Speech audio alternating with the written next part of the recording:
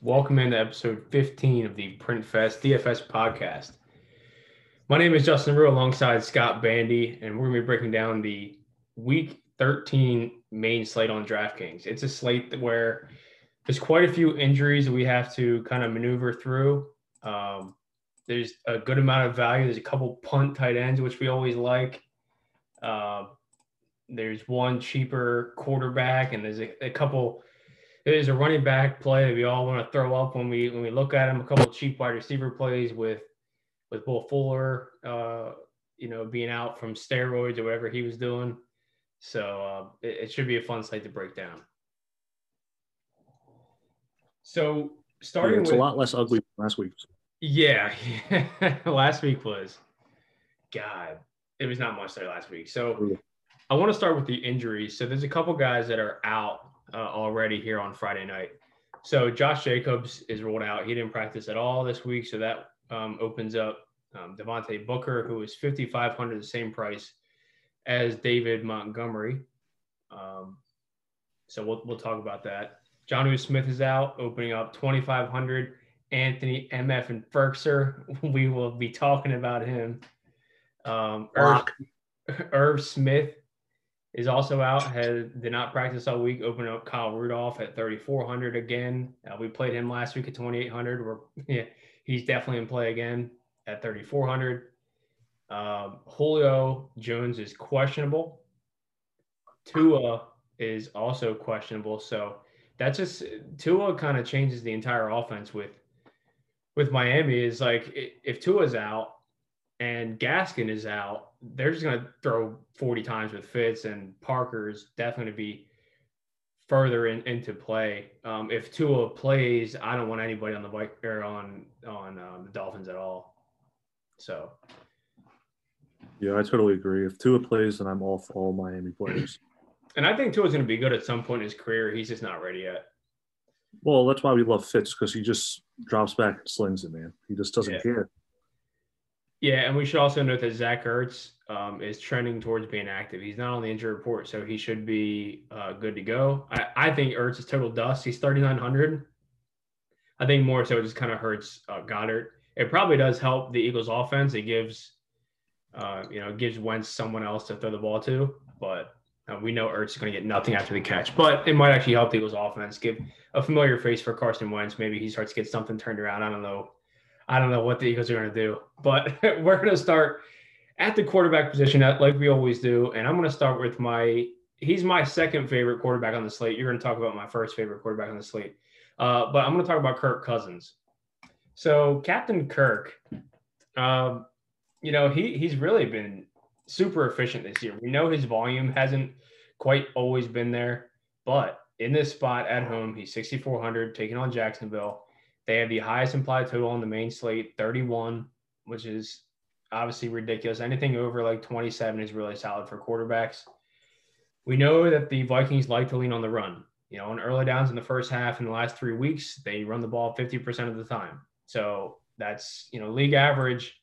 Most teams throw the ball, right around like 54% of the time. So, they're out there running the ball 50% of the time. So we know this team likes to lean on the run. But, Kirk has still been fine. He's averaged 21 DraftKings points per game over his last 5. He's even pushed the ball downfield a little bit. His average at the target is 9. And he's averaged 9.1 yards per attempt in his last 5. So he's been really solid. He gives you like nothing on the ground. He's not going to run the ball at all. But he's taking on this Jacksonville defense that we know is just a stone worst. They're 31st DVOA. They get no pressure on the opposing passer, and they give up 8.3 yards per attempt. So we know the efficiency is going to be there for Captain Kirk. He's been a top 12 quarterback in 3 straight games. So I think that he has a really solid floor here. I'm not sure what his ceiling is going to be if Jacksonville can't keep pace in this game. Yeah, Captain Kirk, man. I'm having a hard time getting on board with this just because I have an internal fear of Kirk Cousins and Mike Zimmer. I know there's a lot of talk about, scaling back Dalvin Cook's workload with his injury right now, but Whenever I think of Mike Zimmer, I just think, man, if we get up by anything, we're just going to jam it down their throat, whether it's Dalvin or Madison or anybody. So he had the volume's been there the last few weeks, and he's always been good. I mean, back when he was on Washington, he was one of my favorite quarterbacks just because he would drop back, 35, 40 times, just get it done. But man, the Vikings, it's such a good spot, and I have little to no faith in the Jags, even though they have been honestly doing a lot of a better job of keeping games close than I thought they would. Yeah. But I'm just fearful that they get up 14-0 and they just sit on it. And I think I would be more inclined to play Kirk if he was less than 6K, but him being 6,400, I could be totally wrong. He could absolutely smash here. But it's just like an internal fear of mine of Mike Zimmer and his quarterback. Yeah, and Adam Thielen is going to be back for this game. He was on the COVID list last week. He was out. So he's got two really solid weapons there with Thielen and with Justin Jefferson. So, I mean, I do like Aaron Rodgers more, but if you don't have the salary to get up to Aaron Rodgers, I think Kirk Cousins is fine. Yeah, I mean, granted, I looked into Jacksonville earlier today, and their defense is just so bad against quarterbacks. I think they're giving up the third most fantasy points over the last 4 weeks to quarterbacks, despite seeing far less volume through the air than the other teams in the top five. And we know the quarterback efficiency for DFS often reigns superior to volume. And, I mean, that's been the story of Kirk Cousins this year. So he absolutely could get it done on, 25, 30 pass attempts. My fear is the 16 for 22, that kind of game. So, but yeah, I'll be happy to take an L if he buries me. But anyways, moving on to both our favorite guy this week is Aaron Rodgers at 6,800. I think he's just really underpriced this week. He's having, I mean, quite possibly the best season of his career after what a lot of people thought was a down season last year.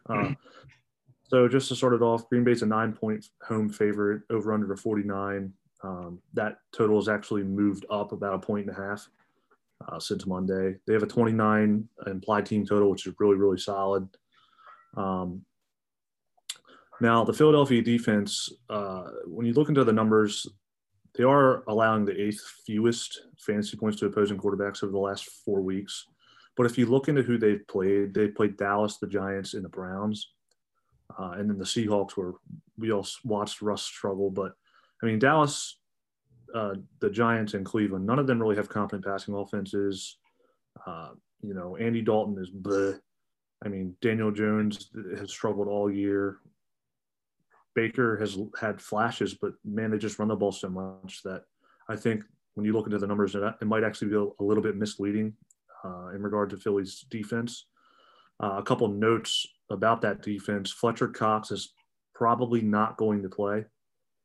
He's second on the team in sacks and arguably their best defensive player. So that's going to reduce some pressure off of Aaron Rodgers in this game if he does inevitably end up sitting. And then secondly, Darius Slay has been limited at practice the last 2 days. I didn't actually see any info about Friday's practice, but, man, if he doesn't play, that just depletes a poor secondary even more.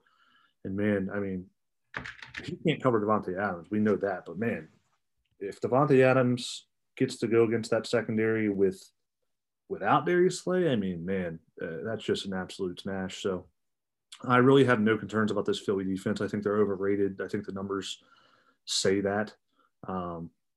Going back to Rodgers, I mean, he's only had one game this season under 19 fantasy points and only 2 under 23 fantasy points. So, I mean, it's 6.8K. I mean, he's only not hit value once. So that's really, really solid. And then really the only concern I have at all in this spot is that we get an Aaron Jones ceiling game, but you can't project something like that. I mean, if Aaron Jones goes out and scores 3 or 4 touchdowns, yeah, Rodgers isn't going to get there. But, man, outside of that, I see no way how this is not just a blow-up spot for Rodgers. Yeah, I mean, So you mentioned the Eagles injury. So Fletcher Cox, he was limited today and he's off the injury report, so he's going to play. Darius Slay has a calf injury. He's been limited all week. He was limited today and he is questionable. So there's a chance that Darius Slay could actually miss this game. Yeah, I mean, on your Aaron Jones note, I mean, the Eagles are a pass funnel. They only give up 3.4 yards per carry to opposing backs. So this is a team that really can stop the run pretty well and should force the Packers to the air. I mean, and when you force Aaron Rodgers to the air, I mean, you're going to be in trouble. You're dead. So, yeah, I mean, I think and Aaron Rodgers, he's been a top 8 quarterback in every game except for 2, and one of those came against Tampa Bay. And when Tampa Bay just blitzed the crap out of him, and he could get nothing going.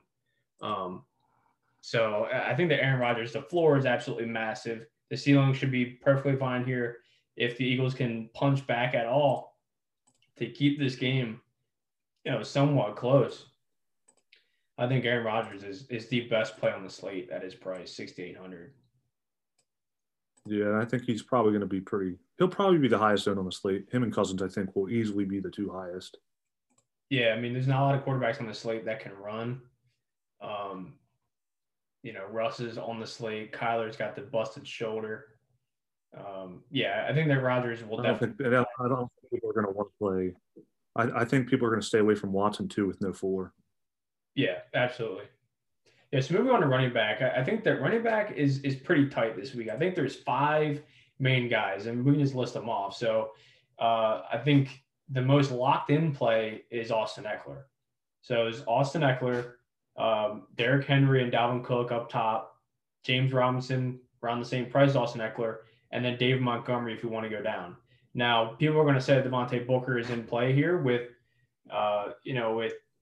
no Josh Jacobs.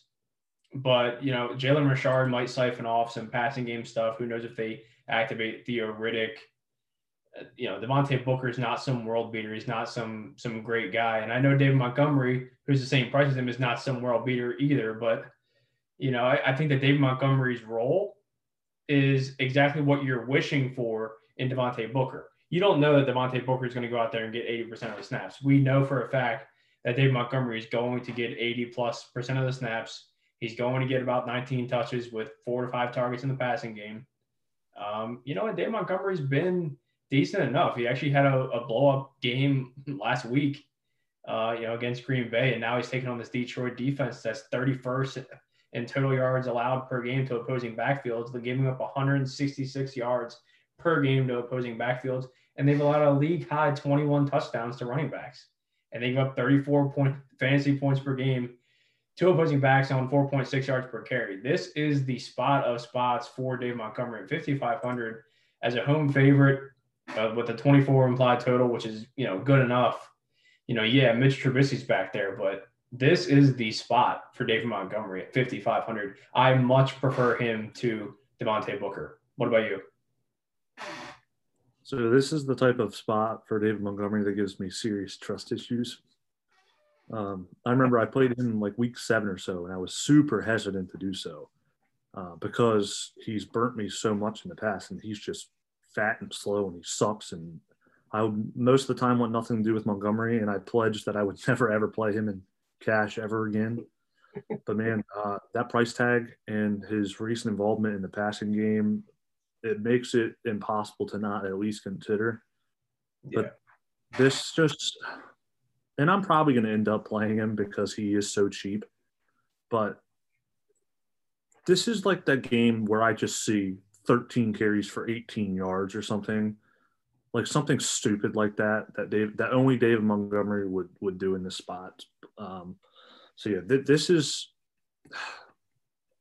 if I play David Montgomery and he loses me money again, I don't think I'll ever be able to recover from that. I mean, twice in a few week time span. But, yeah, it's the best spot he's going to have all year. Detroit is absolutely dreadful. They're just putrid on defense. So it's impossible to not at least consider. And I agree on the Booker take. Montgomery's workload is exactly what you want for Booker. But the issue is we don't know what Jalen Richard, what kind of workload he's going to see. Is Booker going to be on the field on 3rd down, or is he going to be out there running routes? We know Montgomery is. Yeah. So that's the differentiator between those two for me. Yep, 100%. So one of the, I think the most interesting play on the slate is Derrick Henry at 9,200. So it's December 4th. It's officially D-Hember season, which say what you want, but I think it's an actual thing. When the weather turns cold, Derrick Henry, man, the beast gets unleashed. But here's the thing: I don't have the stones to fade a chalky Derrick Henry in December, and I know I don't have the stones, and I'm just gonna state that outright right now. So, and looking into the numbers, 256 carries this year is by far the most in the league. 1,257 rushing yards is by far most in the league. His percent of team rushing attempts is top 5 in the league. He has 50 red zone carries, which is by far the most in the league. He has 14 money zone carries. It's second in the league to Dalvin, I think. 12 touchdowns, second in the league to Dalvin. And now it's December, man. I mean, he has 256 attempts in 11 games. That is just he's on pace for like 380 carries. Like, it's just it's seemingly unsustainable. But the thing is, until he gets hurt, that's just what they're going to do. And it's at least interesting. And I don't know how much stake you can put into this, but Mike Vrabel did come out and said they need to get him more involved in the passing game. And I don't like to really give too much of a thought to coach speak, because that's often what it is coach speak, but it's at least interesting. He has been running a route on about half of Tannehill's dropbacks, 16 on 31 dropbacks against Baltimore, and then 10 on 22 dropbacks versus Indy. And Jeremy McNichols has essentially been phased out. He's only ran 4 routes the last 2 weeks. So really, if a running back's going to get a target in this game, it's probably going to be Derrick Henry. Now, granted, like we've seen all year, that might just culminate into 2 targets, and that's really the problem with Derrick Henry. He has the highest ceiling on the slate at the running back position, and it's not close. But his floor is just not that safe. I mean, let's say he gets 26 carries, 120 yards, no touchdowns, 1 catch. And you and I have talked about this a couple of times this week. I mean, 120 yards plus the bonus, that's 15 points plus 1 catch for 10 yards or so. Okay, we're talking about 17 points at a $9,200 price tag. That's a great game for most people, but when you're not involved in the passing game, that is, and you pay that price tag for Derrick Henry, you're dead. Like, he's going to have to score twice and hit the bonus at least to really hit value. And while that is well in his range of outcomes, it's really, really hard to expect that, even when it's Derrick Henry in December. And it's really difficult because he's probably, for my money, going to be the highest owned running back on the slate. And that is terrifying for both the people who play him and the people who fade him. Because one play from this guy, 85-yard rushing touchdown, or he takes a 75-yard screen to the house. I mean, that is terrifying, and it can win you money or it can lose you money. And I absolutely hate it when one guy breaks the slate. So he is easily the most interesting player on the slate. I don't have the stones to fade him. If he is going to be as chalky as it's looking like, it's just terrifying. If he's less than owned by a quarter of the field, then I feel okay fading him. But man, I think it's terrifying. What do you think? Yeah, Derrick Henry is always this guy that just has like this massive ceiling and just has a cratering of floor, especially at this price now. I mean, he's getting up there with guys like Dalvin Cook, guys that are actually used in the passing game a little bit. I mean, look, the guy is literally averaging 1.8 targets per game over his last 5. So he's basically like not involved at all in the passing game. But, he's just been so efficient. We know how good he is. I mean, this Browns defense is right around average. I mean, this is an average defense. They give up 4.1 yards per attempt. So, they only give up 22 DraftKings points per game to opposing running backs. But this spot, I mean, their implied total is 30. They're at home, 6-point favorite. And this is we know the Titans love to lean on the run. Over the last 3 weeks and early downs in the first half, they run the ball 63% of the time, and league average is 47%. So this is a team that really just wants to feature Derrick Henry, and they're going to do it. I mean, he's averaged 23.4 touches per game over his last 5. So he's just absolutely their centerpiece of the offense. But on the other side, Nick Chubb and Kareem Hunt are the centerpieces of the Browns. So this might turn into a game where it's just kind of a slugfest, and they're just running the ball a lot, and it could speed up this game, and the game could end in like 2 hours, and you don't even get enough volume from either side to even get there. That could happen. Or these teams could start to tilt towards the air, start using play action off these guys, and this game could shoot out. I could see either of those things happening. Derrick Henry at 9,200, their price is getting up there where I would love to play him if the salary works out. I personally prefer using that 9K salary on Davante Adams, which we're going to talk about here in a minute. But I prefer playing Montgomery, James Robinson, and Austin Eckler as opposed to, getting up to Derrick Henry and then having to come down from Adams onto someone like, Sterling Shepard or Michael Pittman, someone in that range. I much prefer Dave Montgomery and Davante Adams to Derrick Henry and Michael Pittman. Yeah, I mean, it's worth noting that actually for once, running back is actually stronger than receiver. And I mean, I think we both agree that Davante Adams, like you were saying, undeniably has a higher floor than Derrick Henry. It's not even remotely close. And their ceilings are, equivalent in my opinion. I mean, both of them can hit a 45-pointer any given week, but I think access to that ceiling on the Adams side is a lot more likely. A lot has to go right for Derrick Henry, to end up hitting that 45 spot. Whereas he's got to get the box 3 times to get 45 points. Yeah, and he's going to need like 200 yards. Yeah. Whereas like Adams, I mean, we've seen Adams do it. I mean, if he goes to like, 14 for 160 and gets in the box twice, I mean. Yeah, it's just that's pants off. Yeah. Yeah, so. It's moving on to these other running back plays. I think Derrick Henry, we hit him pretty hard here. He's kind of boomer bust. I mean, at that price, he's boomer bust. It's unlikely to me that he hits like exactly what he needs to get. He's either going to go under it or he's going to smash the way the hell over it. I think he's either going to score like 35 or he's going to score like, 15 or something like that. I cannot, I don't know. It's tough to see him just getting exactly like 27, which is what he needs to get there.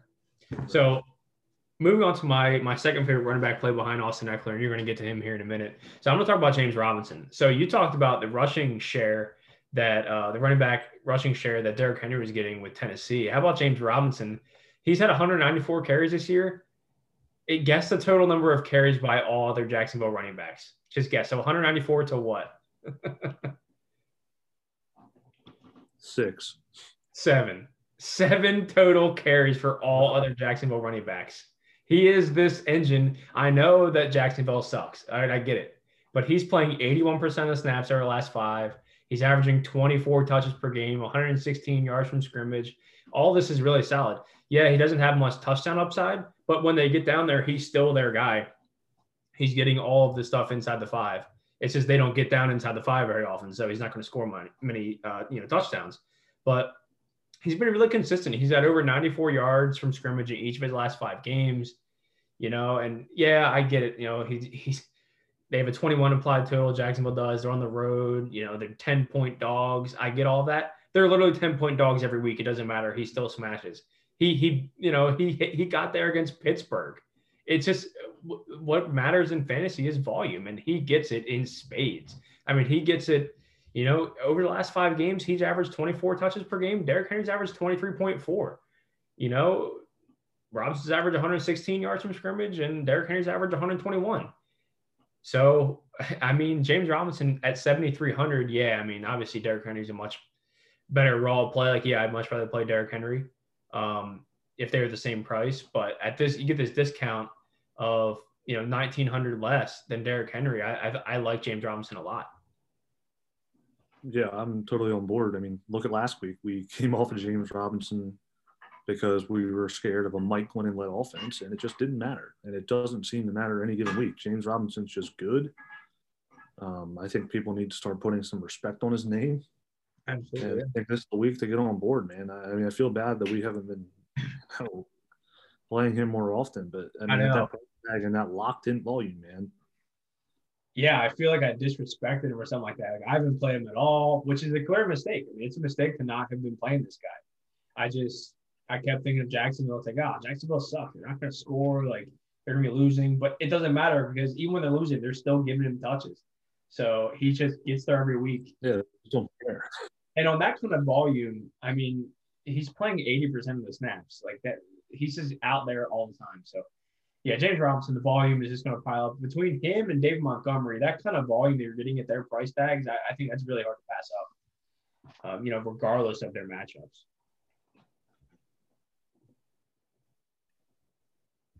Yeah, I totally agree. I mean, the Montgomery thing's still gross, but now playing Robinson with Montgomery makes me feel a little bit better.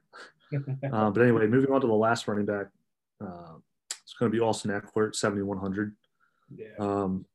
Man, first week back off the hammy last week was a total smash fest. He had 25 total touches, 16 targets, 11 receptions. He had 3 red zone carries, 2 red zone targets. I mean, he didn't even get in the box, and he easily hit value. So he played 76% of the snaps. He ran 37 routes on Herbert's 52 dropbacks. That's solid. So, man, the workload concerns coming back. Granted, Kalen Balazs was out, but, man, this was everything I wanted and more. And I think he's going to see a pretty healthy ownership percentage this week because of it. Yeah. Diving into the matchup a little bit, New England is allowing the 10th fewest points to opposing running backs over the last month, but they are giving up tied for the 4th most receptions to the running back over that same span, which is perfect for Austin Ekeler's skill set. It also helps that New England is a little bit beat up on defense. I mean, they've got a lot of key guys who have been limited or out all week. Their rookie Anfernee Jennings, he hasn't practiced all week. He's a backup outside linebacker. J.C. Jackson, he's been limited all week. Kyle Duggar's been limited all week. Juwan Bentley's been limited all week. Adam Butler's limited all week.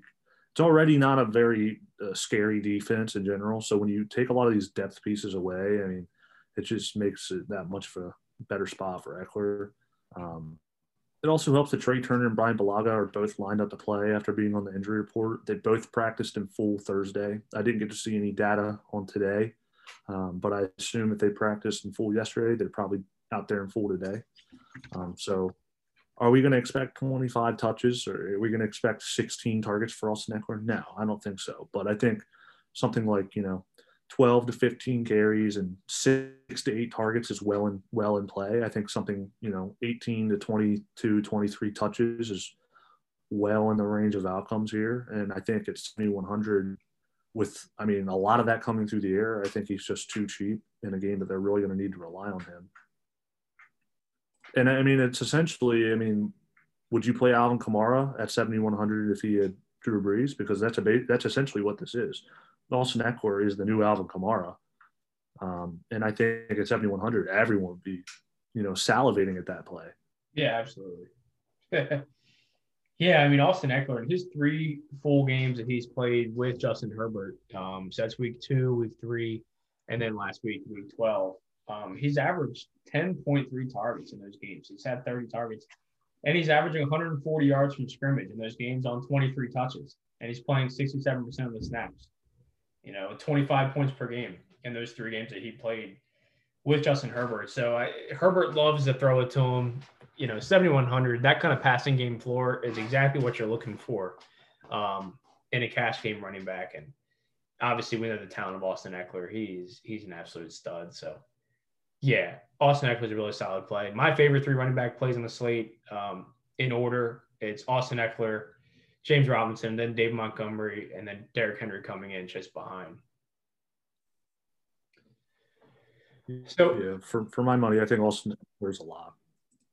Yeah, I would say so too. From the guys we've gone over so far, I think that Aaron Rodgers and Austin Ekeler are both locks, I would say. So moving over to wide receiver, I'm going to start at the bottom of the pricing range here, and we can talk about Brandon Cooks and Keke QT. So with Will Fuller out for the rest of the year, this opens up about 24% of the team's targets. And Kiki QT is this guy. He came out of Texas Tech. This is his third year. And he wasn't really used much early in his career, and he really hasn't been used much at all this year with Will Fuller there. But now, I mean, this is a small guy. He's small. He's fast. He runs a 4.43. So he's a little slot jitterbug type guy. But I mean, he's had 3 games against the Colts in his career.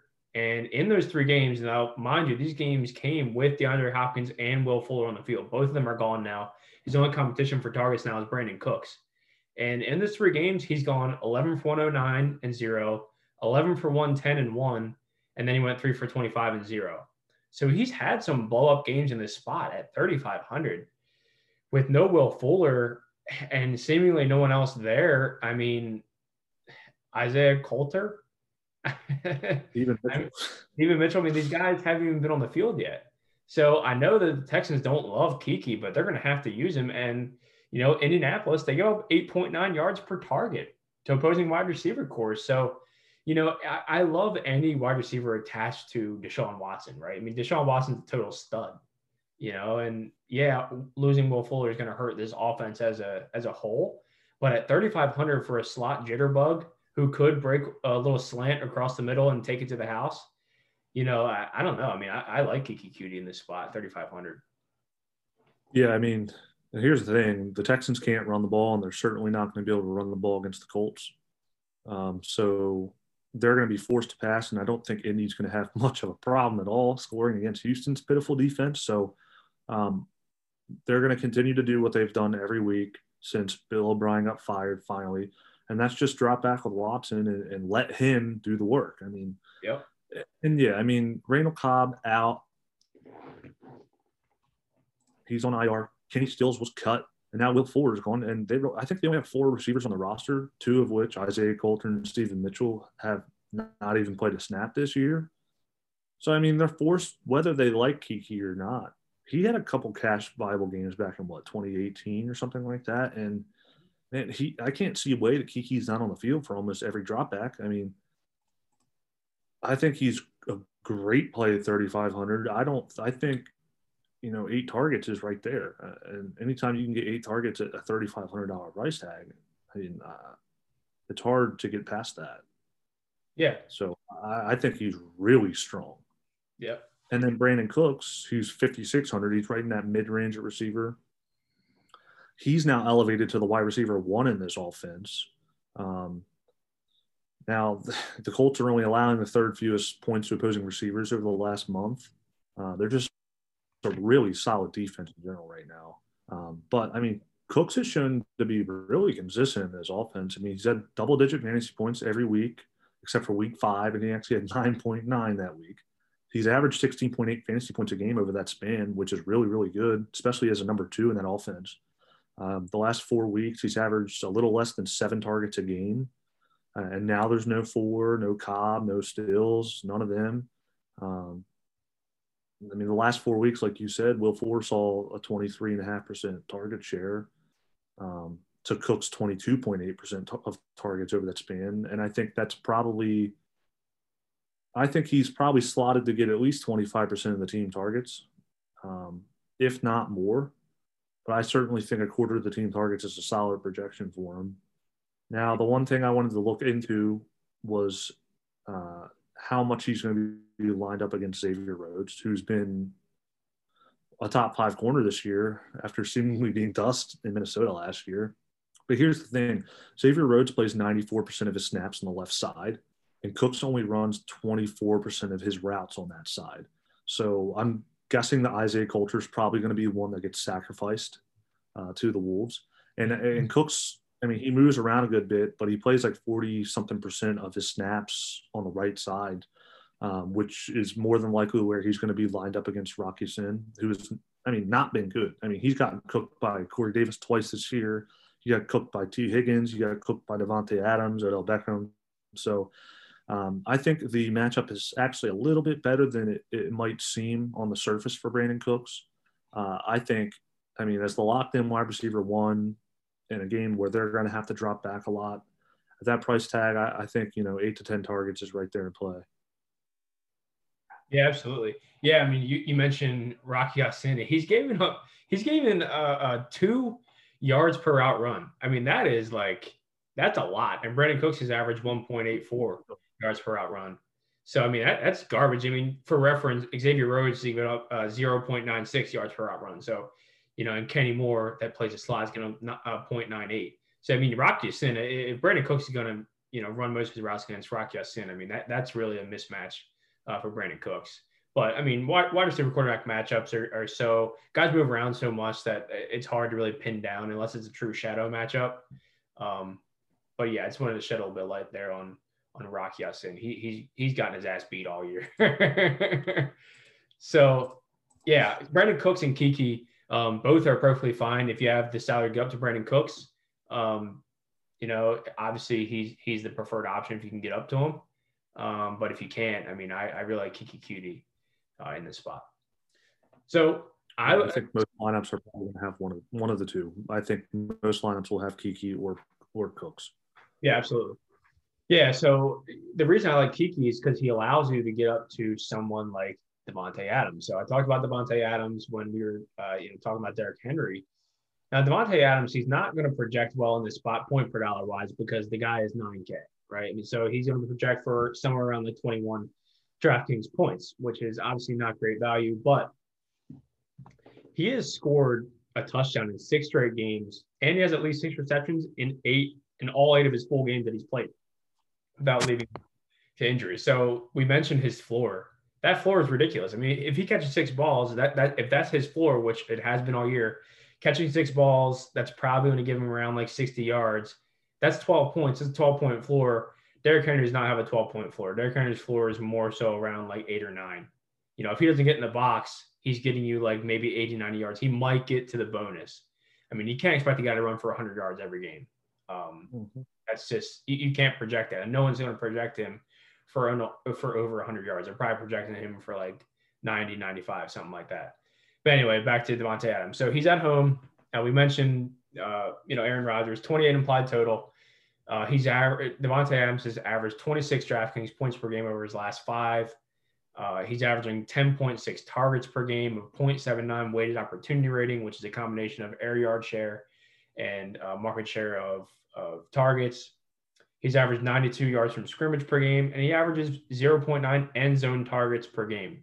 That is a really, really solid number. I mean, you look at the average wide receiver, and most wide receivers average like 0.4 end zone targets per game. He's way above that. We know he's their guy in the red zone. He's averaging like 44% of the team's targets in the red zone. So when they get down close, they're throwing to Davante. And the connection, I think there's something that actually maybe it's narrative based, but something that definitely matters, I think, is that the connection between Davante Adams and Aaron Rodgers. These two have a true connection where they can just look at each other and say, okay, I want to run this option route and it's going to be there every time. And they just look at each other in the huddle and say, okay, this is the play, and go for it. I mean, the back shoulder fades. These guys they have the chemistry down.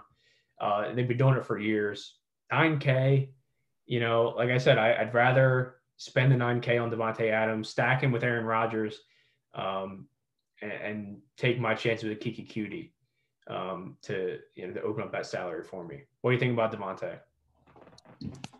I mean, he's hands down the best receiver in the league right now. I mean, about as bust proof as they come. He's pretty much this year's Michael Thomas. And I mean, not that it, I don't know how much it really affects his production because I don't think any corner can really cover him. But man, if Darius Slay's out, that's just a cherry on top for this matchup. Darius Slay can't cover him, but I knew for a fact he would cook every other corner on the Eagles pretty badly. Yeah. And if I remember correctly, when he played the Eagles last year, it was real bad for the secondary in Philly. So, yeah, man. I mean, access to his ceiling, like we said, access to his ceiling is, I think, a lot more likely than access to Derrick Henry's ceiling. Like we said, so much has to go right for Derrick Henry to pop. I mean, he's going to need 200 yards and 3 touchdowns to really break this slate. Whereas, that's not how we're going to get to Adams' slate. I mean, how many times have we seen Adams go, 12 for 150 and 2? Like, yeah, that is much more accessible than a 200 yards, 3 touchdown game from Derrick Henry. And like we said, running back is actually stronger on this slate than receiver, which is something that we have not seen too often this year. And so I think paying up for a guy like Adams and, slotting in someone like David Montgomery or Devontae Booker, whoever you want to pay down at running back for, I think makes for a stronger lineup construction. Yeah. One thing I want to one more thing on Adams with his inside of 10 usage. He's getting 37.5% of the Green Bay targets inside the 10. The next closest is the touchdown machine himself, Mike Evans. I mean, we know all Mike Evans does is catch touchdowns. He gets 34% of the team's targets inside the 10-yard line. So like when they get down low, it's going to Adams. And if you get an end zone target inside the 10, that is you probably have about a 60% chance of scoring that if you get that kind of target. So Davante Adams, like I mentioned, he scored in 6 straight games. I mean, the thing is for Adams, it's way easier for him to get to value than Henry. Henry has to score twice to get to value. Adams can go 8 for 101 and has 27 points, and you're there. Henry's got to score twice if he's not going to catch any passes. So, yeah, I mean, I played Adams a couple weeks ago, and he had actually a bad game production-wise. I think he had like 7 for 57, but he scored 3 times, so it didn't matter. So even in a down game, he probably will get in the box anyway, so it doesn't even matter. Yeah, absolutely. Yeah. So moving on to another guy is Allen Robinson, and I'm going to throw Anthony Miller in this conversation as well. A-Rob's at 6.8K. Anthony Miller is at 3.1. Starting out with A-Rob, simply put, the Lions defense is atrocious, and A-Rob's an alpha. And what do we like to do? We like to get alpha receivers in our cash lineups. Over the last 4 weeks, the Lions are allowing the 6th most points to opposing receivers. The 2nd most receiving yards given up over that span as well. The past 2 weeks, they've given up the 2nd most points to opposing wide receivers, 54.5 points a game. Man, that's 10 points higher than the Jets, who have been giving up 45 points a game over that span. And they're the 3rd highest. Now, it is worth noting that A-Rob did miss practice on Friday with a knee injury. So that's definitely something we need to monitor as the weekend progresses. And another reason that he is more palatable is that Darnell Mooney missed Friday's practice with a knee. He did not practice while A-Rob was limited. So if Mooney were to be out, that's an added boost to A-Rob. Mooney's air yard market share has been really, really solid this year. So, you take that number 2 target away from that offense, and I think it just opens so much up for A-Rob and Anthony Miller. Especially when the $3,100 price tag for Anthony Miller. And we don't need to go on a tangent about how much I'm in love with Anthony Miller as a player, but man, anytime I can get an Anthony Miller boom week, man, I'm all over that. But I digress. Back to A-Rob. Like I said, he's a bona fide alpha. The last 4 weeks, he's had a 26% team target market share, 24% of the team targets in the red zone over the last month, which is really solid. He's averaging 9.5 targets per game over the last 4. And if we delve a little bit deeper and look at weeks 1 through 3, and then last week, week 12, those were the 4 games that Mitch Trubisky was the starting quarterback. In those games, Allen Robinson saw a 28% team target share, 30.6% of the air yards from weeks 1 to 3, only 20% last week, but that's because Darnell Mooney accounted for 36% of those air yards. Now, if Darnell Mooney's out, that opens up a lot for this offense. So that's definitely something that might, swing the pendulum in A-Rob's direction. Those 4 games with Mitch Trubisky, A-Rob saw 7 red zone targets. That is elite. That is ridiculous. And a .62 Whopper, which is really solid as well. It also provides a little bit of leverage against the David Montgomery chalk, which is something that I'm always interested in. And then, of course, Miller becomes a really, really strong play if Mooney's out. He slots into that number 2 role, should see an expanded target share, and, close to min price. That's the kind of play that, if you wanted to play Brandon Cooks instead of Kiki Kuti, you can still find that value with Anthony Miller without having to sacrifice at another position. So I think it sets up pretty nicely. It's just got to monitor the Mooney news and see if he's going to suit up or not on Sunday. Yeah, Anthony Miller was a great prospect coming out of Memphis, and of course, at 3,100, if Mooney's out, that's really tough to pass up. I think I still prefer Cutie if I'm playing Montgomery, because I don't want to get two Bears in the same lineup. I might just have to like self-exclude on DraftKings if I have to play two Bears in the same lineup. I just throw up all over my computer screen. But here's the thought, and I haven't even actually tried this myself, but I wonder if you were to play Anthony Miller and Kiki Kuti, if you could fit Adams and Henry in. Probably, yeah. You probably could. Probably leaves you a little thin at receiver, but yeah, I'll probably fool around with that a little bit. Yeah, so I want to talk about one more wide receiver just real quick before we move on to tight end. And it's going to be Robert Woods. So Robert Woods is definitely one of the best values on this slate. He's $5,900, so he's $200 cheaper than Cooper Kupp. The Rams are in this potential shootout here with Arizona if Kyler Murray can get his shoulder back on right. So the Rams have a 26 implied total in Arizona here. The Rams over the last 3 weeks on early downs in the first half, they're throwing the ball 63% of the time. I mentioned before, league average is right around like 54%. So that's really solid. They're leaning towards the air more often than not here.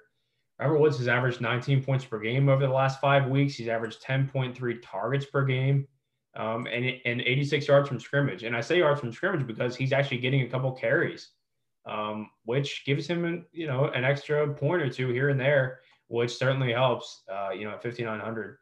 And taking on this Arizona defense, they're actually decent, against the pass. They only give up 7.7 yards per target, but they do give up a 68% catch rate. So it helps in PPR to have a higher catch rate. I just think 10.3 targets, if he's probably projecting for anywhere between like 8 to 10 targets. If he can get 10 targets in this spot at 5,900, I will take that all day and I'll run to the bank.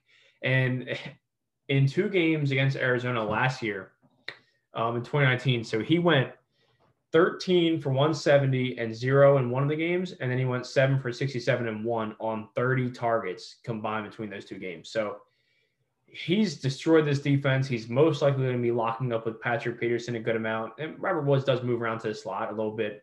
Patrick Peterson sucks at this point. He's dusted out.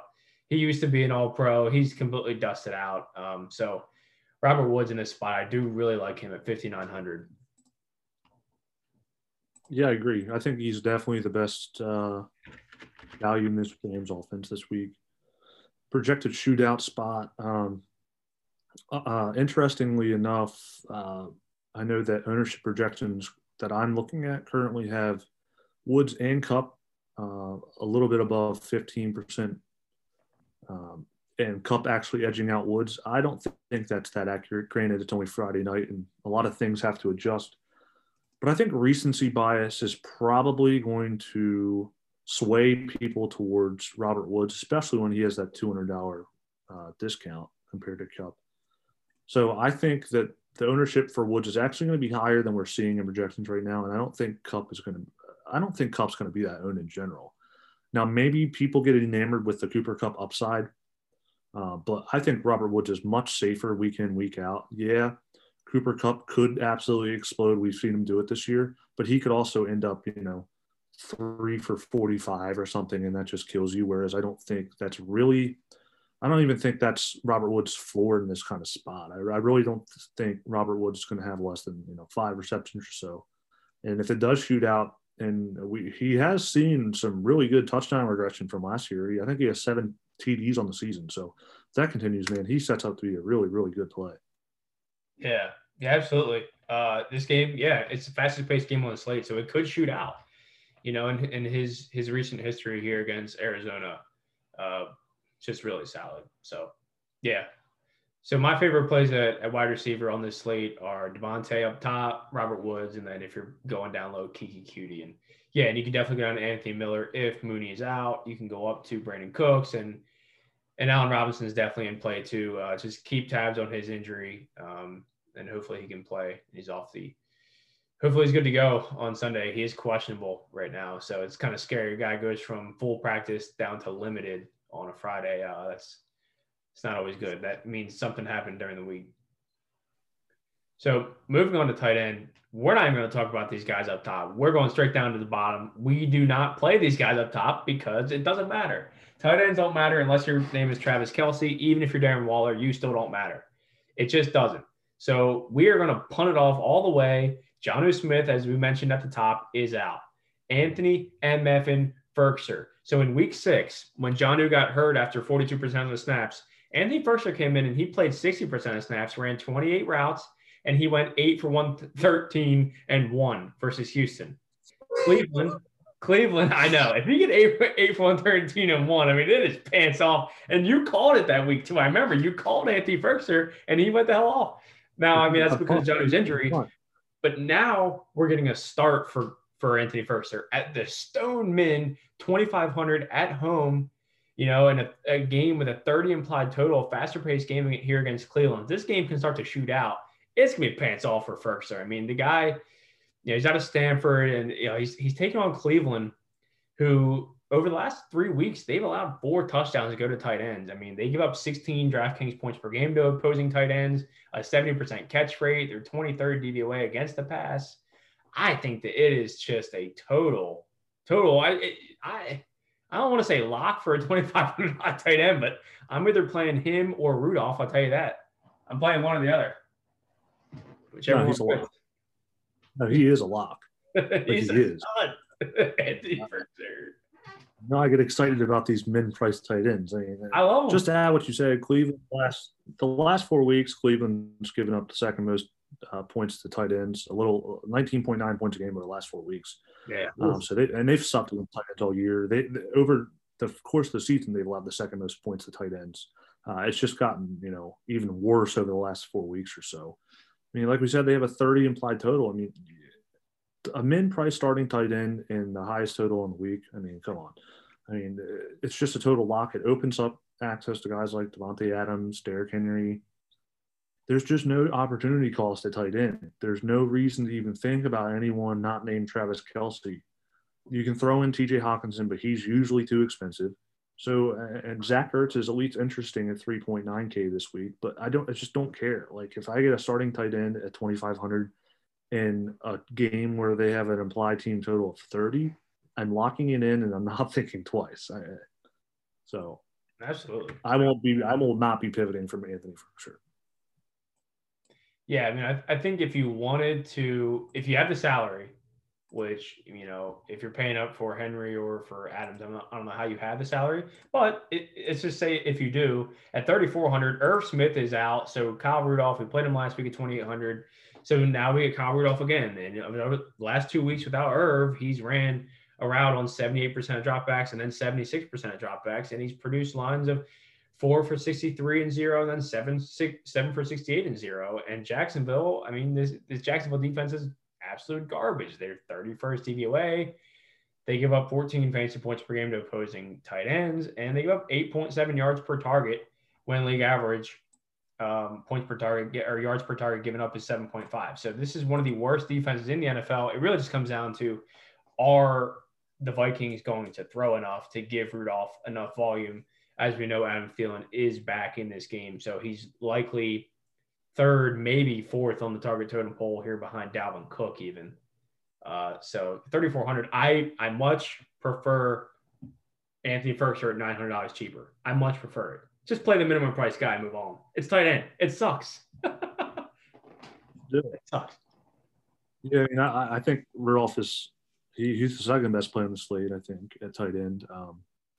3,400, no Irv Smith. I mean, and I think it might give you a little bit of leverage because I do think that Jefferson and Thielen are both going to see cash game ownership.